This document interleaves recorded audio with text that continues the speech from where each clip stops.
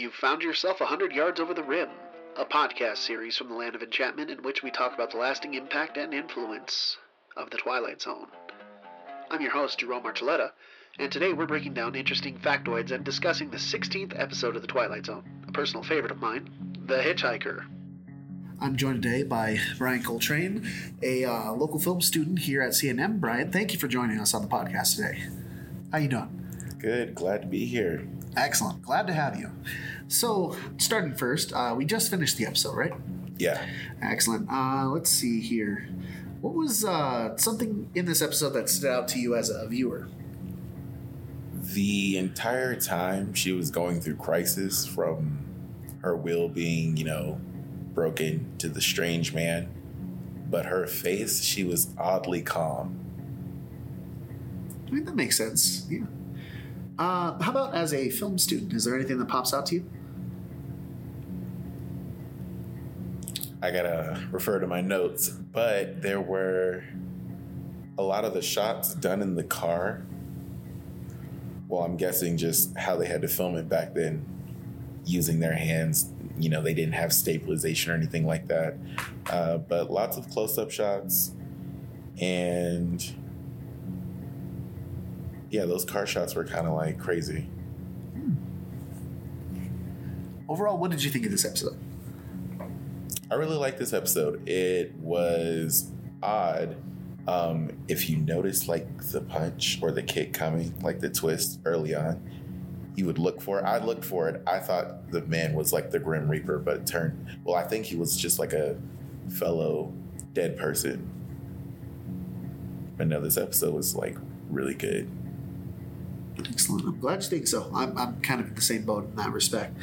This episode does deal a lot with the idea of hitchhikers being some sort of supernatural entity.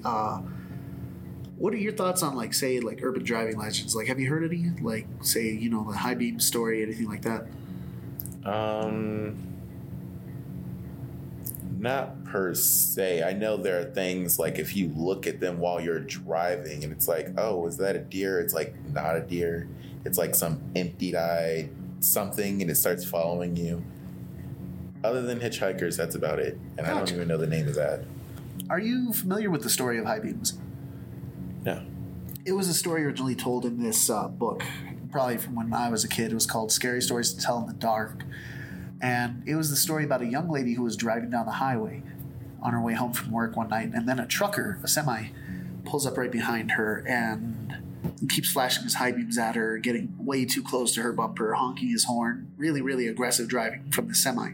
And she's trying to figure out why he keeps doing this, and she makes a couple turns to try and dodge this trucker, and he's following her the whole way. So she starts to get very nervous, and so she starts driving more erratically.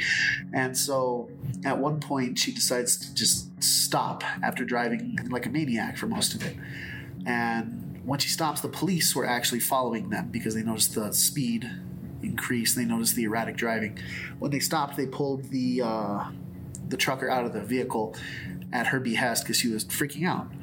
When he's pulled out of the car and pulled into handcuffs, he's screaming at the top of his lungs, "You need to arrest him! You need to arrest him! I'm serious. Look in her back seat. Look in her back seat." And so when they checked the back seat, as it turns out, there was a man laying in the back seat who was wanted for multiple murders. So every time he'd pop his head out to try and attack the woman, the trucker would flash his high beams to get her attention and honk his horn to try and scare him back into hiding until they can get to safety. Oh, wow. Plot twist. Oh, yeah. It's one of those things that makes you really nervous about driving at night or anything like that. Like, to this day, I'm going to be 28 coming up soon, and I still check the backseat of my car because of that story. Yeah, it's like, I don't know what's going on. Or there was this one, I forget what the movie was. They were headed somewhere, but they had stopped at a gas station. It was a guy and a girl. The girl had let the guy hitchhike, and they had stopped at some gas station. But basically, it was a setup for a murder. It was some weird intro to some movie I watched. But it was like the same thing. It was like they noticed there was something up with the car, like a car behind them. They were like flashing them, and that got them to pull over and go into the gas station. I mean, I think they still got in the end, but yeah. I mean, fair enough. It's always interesting to hear kind of supernatural stories about the road, especially because they say there's certain highways in the United States that are supposedly haunted. There's this idea of modern day Flying Dutchman, where it's just you see cars driving down the road, but you're not sure if they're actually there, like ghost headlights and such. Like in New Mexico, there's one in particular where people like to say that the roads are haunted in New Mexico because they always feel like it takes longer to get to your destination in New Mexico at night than it does during the day. Which, personally, I used to drive between the hospitals and the urgent cares for a living. I can attest to that. It does feel like it takes a lot longer, but be surprised. I do have another question for you regarding the episode. Where do you feel the turning point was in the story? The turning point was when the Navy guy, when he left her, I believe it finally hit her because she was using him as a crux. Like, okay, I got him with me. I won't see the other guy. If anything goes down, he's here. But then, she saw him again. She went crazy trying to go off the road. Of course, the guy's like, you're just, you're mad. And then when he left, she was like, okay, it's real. Fair enough. And I imagine that just getting left like that is always a bit of a wake-up call, and it had to be a weird feeling for her. So, in total, what would you rate this episode on a scale of 1 to 10? 1 being an absolutely a waste of 30 minutes, 10 being I would watch this a couple times. I'm going to give it a 9.5. Awesome. I do have a couple little interesting factoids I wanted to see if I can get your thoughts on regarding this episode. So, the production cost of this episode, as we're kind of used to the current pricing of production costs, this one actually cost a grand total of $47,721. Oh, wow. It's not a lot by today's standards. Yeah, by today, but then? Still fairly high. This episode was actually based on a radio play that was famously performed by Orson Welles. The main character was actually male in the play, named Ronald instead of Nan. Rod Serling changed the name to Nan for the female lead character in order to garner more emotional response from the audience. And he named her Nan after his daughter Anne, who is currently the rights holder to the Twilight Zone, Anne Serling. Alfred Hitchcock originally tried to purchase the rights to the radio play version of this for his television series around the same time. It was called Alfred Hitchcock Presents. You ever seen it? I haven't. You ever get the chance, I do recommend it. It's a really good show, and we might be covering it at some point down the line in this podcast as well. Okay. He tried to bid $2,000 for the rights to the story, but his bid was initially rejected. Another interesting fun fact is, if you notice, the Hitchhiker actually only had 2 lines in the entire episode. See, I thought, thinking back, I'm thinking he said going west. Mm-hmm. And then at the end he said, I believe you're going my way. Oh, snap. Which is kind of a fun little play on how people used to hitchhike back in the day. The actress in this episode, her name was Ingrid Stevens. She was 25 when they were filming this.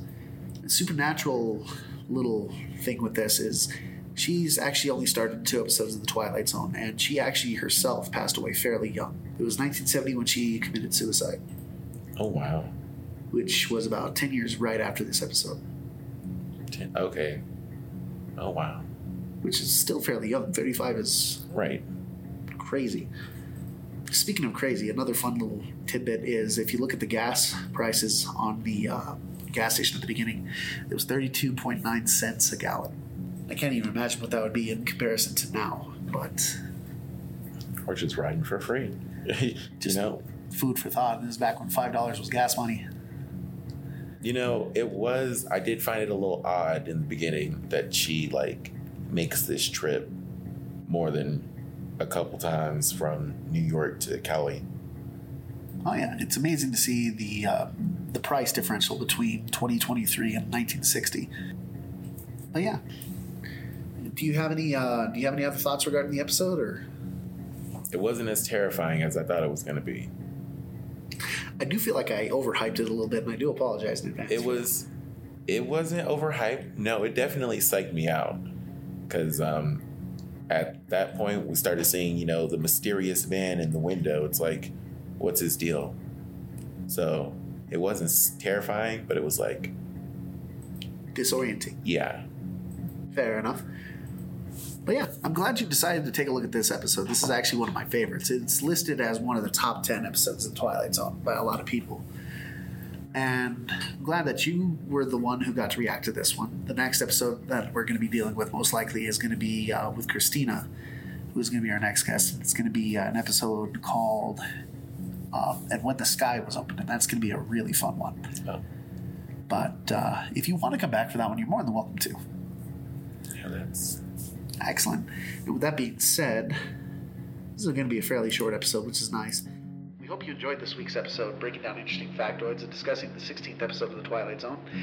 If you are looking for more Shadow and Substance, please feel free to follow us on Spotify, on Amazon Music, or wherever you get your podcasts. As always, my name is Jerome Archuleta, and this is Bryantt Coltrane. Thank you once again for tuning in, and as always, you'll find us 100 yards over the rim.